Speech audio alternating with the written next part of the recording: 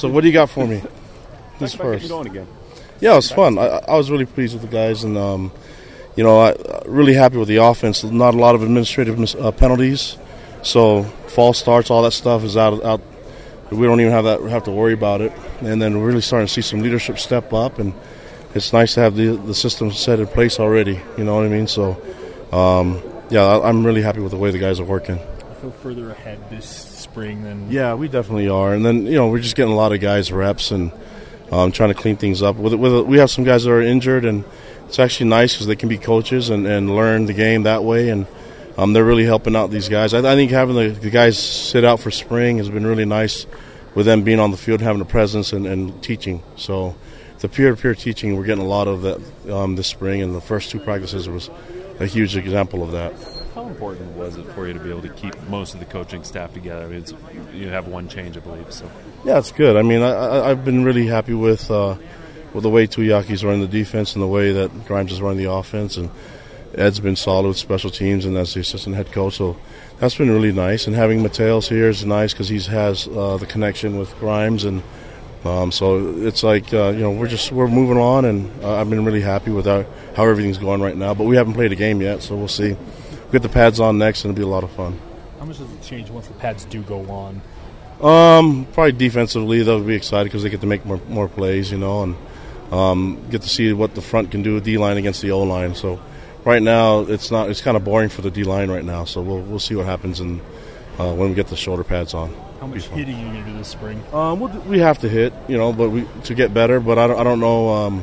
This is going to be a different spring than it was last year and the year before. And so, looking at the guys that we have and the things that we need to accomplish, that's kind of still up in the air on how physical we're going to be. But you have to be physical, especially at the line of scrimmage with the O-line, D-line. So we'll see how much live work we get. I don't know if we'll be putting our quarterbacks through the live stuff, but then again, I don't know. We'll see how it feels. Ask me on Thursday. Oh, you guys won't be there, right? No, not until next week. Ask me on Thursday, guys. Just text me. What did the bowl win do for just the vibe of the program and just the... that seems like so long ago, It's fun. I mean, other than we had potatoes 1,000 ways, right? It was a lot of fun. I think that just creates momentum, and just having that extra practice time was really good for us. That to me was the most important part of the spring of the bowl game, having the extra time. Talk about just priorities as you go through spring this year. Get more depth and get more competition, really, and trying to make the guys feel. I think I mentioned it before, trying to get them out of their comfort zone and allowing them to learn and grow. And so it's a lot of guys that aren't comfortable with speaking and being a leader vocally, but they got to do it. We need them to step up and be that type of guy for us. So you see younger guys step up and be leaders too, and I've been really happy with the way it's going right now. But I expect the offense to be way further ahead than what they've been in the past, and so far with the coaching and with the players, they're stepping up, and it's starting to show a lot with what we're doing, the production on the field. What's the rationale behind it? With 10 quarterbacks on the roster. Yeah, well, I mean, because we couldn't have 20. I'll tell you, quarterbacks, they're usually the best athletes on their high school team, and we just don't want to go without. So I'll probably always have a good number of them, and they're smart guys that can play other positions, and so obviously want to still give it some time. There's some guys that already asking to move to different positions and want to play, want to get on the field, and there's only so many reps to go around, but it helps having Zach not be in, but it allows Jaron and Joe and the others to get, and Baylor to get more reps and prove themselves. Are you seeing some of those young guys who are kind of getting their chance? Are they appreciating that chance a little bit more with, guys like Joe and Tyler and maybe, looking at guys who aren't normally starters? I think they're hungry for it because there's a lot of reps out there, and then I think everyone's vying for the starting spot.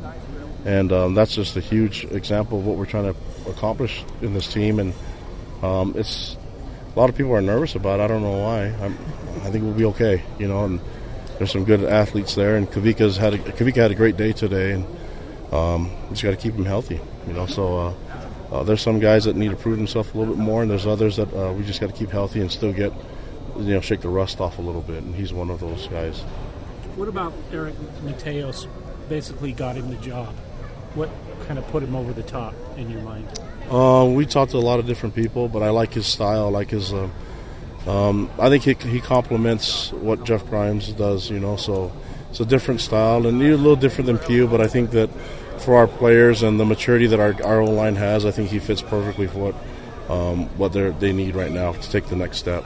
Is Ryan getting that opportunity to go from being an O-line coach to an offensive coordinator kind of what you want this program to be, a stepping stone? Yeah, I have a lot of great future head coaches on our staff, and they're just buying their time and getting experience, So I think more importantly, I hired them because they're really good people, and they happen to know a lot of good football, and I think they'll hone in on their skills, and whenever they get an opportunity, I'll push them out the door to go and do well. I think they all have goals and aspirations of being the head coach someday, and I hope to push them there.